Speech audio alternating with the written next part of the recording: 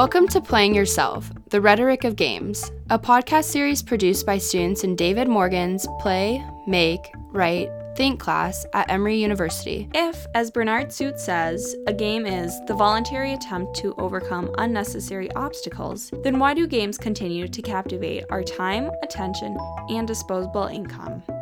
In each episode, we choose one game to play with a critical eye, analyzing its rhetorical situation, the sorts of obstacles it creates, the types of decisions players make in playing, the values or ways of thinking the game encourages, and the impact the game has. We'll pay attention to the medium of games, as well as their messages. And ultimately, we come to the question, when playing a game, are you playing the game, or are you playing yourself? Hey guys, welcome to Playing Yourself, the Rhetoric of Games. My name is Moon, aka Mona. My name is Ashley, aka Smashly. And today we'll be talking about the game Mentally Stimulate Me. Basically how the game goes is there's a pile of cards with a bunch of questions and answers A through D, and then each player gets a set of cards A, B, C, D. And basically you pull out a card, ask the question, and then everybody gives their answer, which is A, B, C, or D. Yeah. So it's kind of like a playoff of Cards Against Humanity in a sense that you get to put a response down, but it's different because you don't have answer choices in your hand. Yeah. You have them on the card, and so everybody's picking from the same answer choices as opposed to like different options.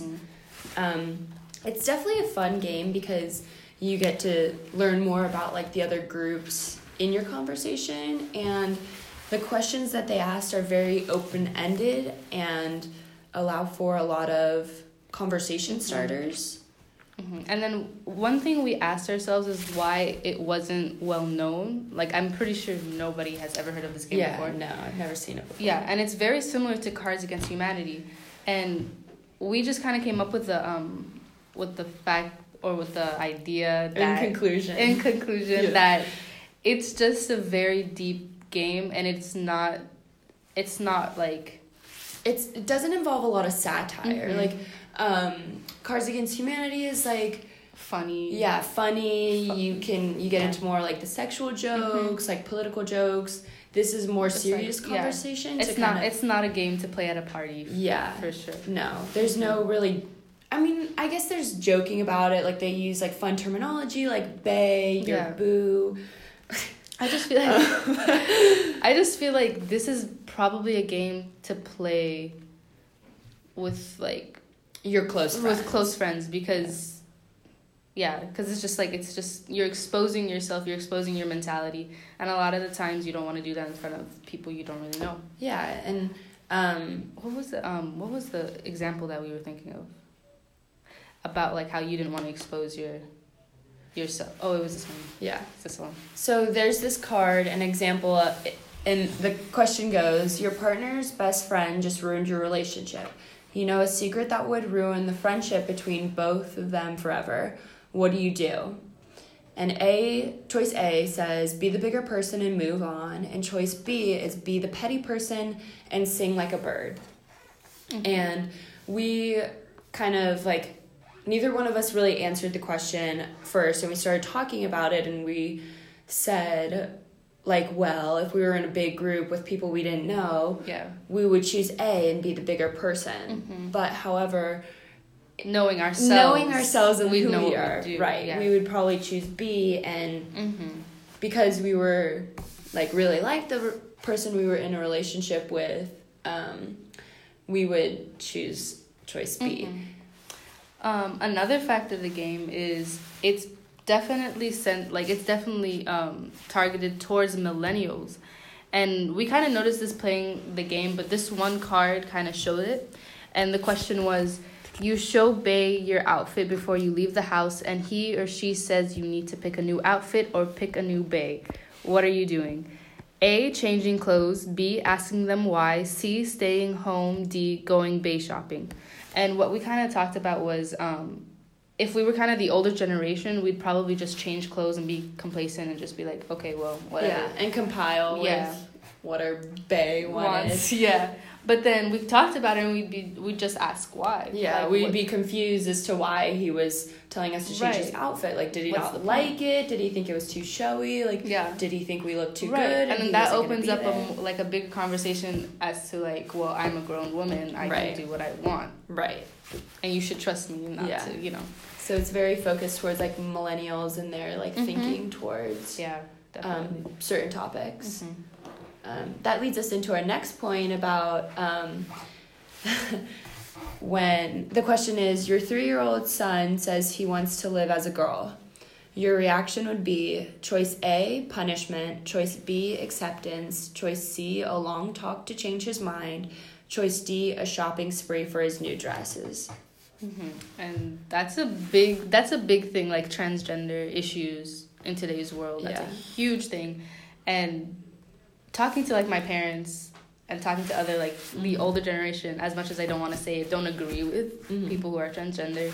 And it's just like when we were playing it, we Yeah. both said acceptance or going on a shopping spree. Right. And that just shows the change of mentality. Yeah. Because I just feel like if I was playing this with my parents, they'd just be like, why would that even be? Why Yeah. would that happen? You know? Yeah, or try and change his mind. But I Yeah. definitely think like our generation is more open-minded and more Mhm. willing to accept people as like a whole.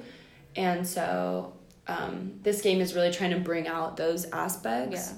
But it's just like a very heavy question that you wouldn't find in Cards Against Humanity. Right.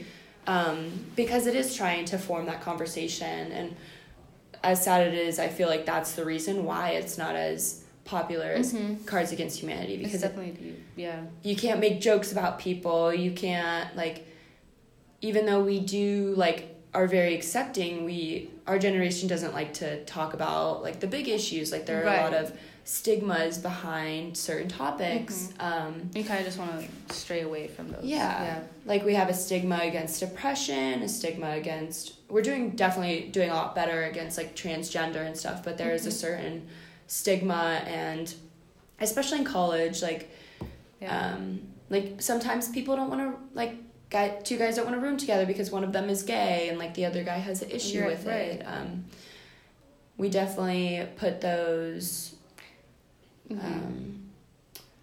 stigmas on the topic and stereotype, but I definitely think our generation has gotten a lot better about like trying to move aside the stigma and talk about the serious issues. And when this question came up, I was just kind of like, why would anyone punish someone for that? Right. And it's just like, We that can't shows even- me yeah. that I'm very, very, very millennial, and I Yeah. don't think outside of the box. Yeah. You know? We like can't even fathom that It like doesn't- somebody yeah. would tell their child like Yeah.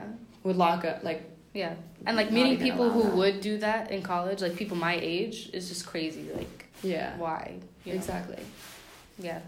And that leads us to the next example. And this card says, name one reason to respect, trust, and appreciate Donald Trump. And A through D are blank. Yeah. So when we first read this, I was like, okay, let me list, but I don't Yeah. have any. I Yeah. can't list them. So that's how she interpreted it, and how I interpreted it was I was like, oh, they're trying to point out that like A, B, C, and D, like they can't find any Yeah. good reasons So there's- for them to like respect, trust, or appreciate Donald Trump. And that just kind of shows, I feel like, how recent this game was made Yeah. because Oh, like- definitely. I didn't even think Yeah. about that. like when Donald Trump like was a businessman, like he Yeah. wasn't put in this eye, Right. like he was just like some really famous billionaire, trillionaire that like everybody almost in a sense admired, and now like he's kind of lost that with like his political Right. campaign, and like he's been like the talking point ever since he was elected, and especially like new presidential elections are coming up soon, and so like but I think it's going to be crazy that like people in a couple years are going to play this game. And be like, whoa. Yeah. You know, like we're playing it while he is president, but some Right. people aren't going to play it while he's Right. president. Yeah. No, and it's like, it's kind of like, I'm not intelligent, but like it's very smart to be placing this here. Yeah. It's very strategic. You're definitely, I feel like the game designers and makers are making very- a statement. They're definitely making a statement. They're definitely politically geared towards the liberal side of it, which we found in like another aspect of another card, and the question was like, what annoys you the most? And something was like when somebody cuts in front of you in line, and then the next choice was Fox News. And as we all know, Fox News is very very conservative. Right. Very So, conservative. so They're definitely pushing Yeah. an image of pushing. Yeah. So they're making a statement and making it geared toward our generation. Like Bae and Boo are very, as much as we hate to say it, very much terms that we use or like used to use. The way my parents would not know what Bae means. Yeah. Like, but then Bae is also, I feel like, a very good way for them to play the game without offending anybody based on their attraction towards based on their sexuality. Right. So it's a very gender fluid word. Yes. Bae. Yeah. So that's a good bonus of the game. They were definitely worried about like other people's opinions in this game, which just all ties into the fact that it's a very liberal game. How would you feel like, okay, if you were like very, very conservative, how would you feel playing this game knowing that like there are cards like this? I feel like for conservatives playing this game, like they would almost be offended in a sense. I think the Donald Trump one especially, Definitely. like based on how you interpret it. If you interpret it the way I did, then definitely offensive. Like if you interpret it the way you did, like they're just listening there, like yeah. So this game is definitely open to interpretations with all of their questions. Right. But we were also talking about how like a game shouldn't be pushing their we believe that like games should be very politically neutral, but like if there's an important issue, then bring awareness to it. Bring awareness to the issue and the stigma, and as opposed to like claiming your ground. Stance, That could also be another turn off of the game. Like I know that Chick-fil-A was taking off of Emory's campus because it was affiliated with homophobic. With something that Emory didn't affiliate with or something. So so that could be another reason as to why it is not as popular. Oh, that could be. That actually could be. Because I know some people like don't eat at certain places because of it's not religious, political affiliation. Right. It doesn't, however, tie into religion. We haven't come up with one question about religion. I don't remember. I played this game many times and I don't think religion comes up. Which I think is very smart. Yeah, because religion, I mean, you can debate about these topics all day, but like I feel like religion is a very sensitive topic. Yeah. And again, that's very strategic of them not placing that in there. But we really like this game and how open-ended it could be. Definitely. And how we started so many conversations about it, not even like realizing it, and then we spent like 5 to 10 minutes on one card and just talking. It's just a conversation starter. Exactly. Yeah, I definitely feel like you can play this if you want to get to know someone, but for good or bad reasons. Yes. I definitely pulled it out on my boyfriend. I was like, let's play this game. Let's see. I want to see how you think. Yeah. That was when we first started dating. So like, I understand. Yeah. But it's also then very, like, am I going to answer the way I feel, or am I going to answer the way everybody else is answering? So I think it'd be cool if like everybody pick their answer and then put down the card. That's true. Yeah. And I'm not sure if like that was in the rules or something, but we kind of like showed everybody and then pushed our card forward. But I think it'd be cool if like without knowing, without influences. So kind of like Uno, like you're hiding your cards. Yeah, and then without pulling it out. Without influences of other people. Like, would we pick the card we want to be picked? Like, I know for a fact that if nobody saw our answer choices, we would pick like truly. But well. Yeah. That was us talking about Mentally Stimulate Me. It was a great game, a great conversation starter.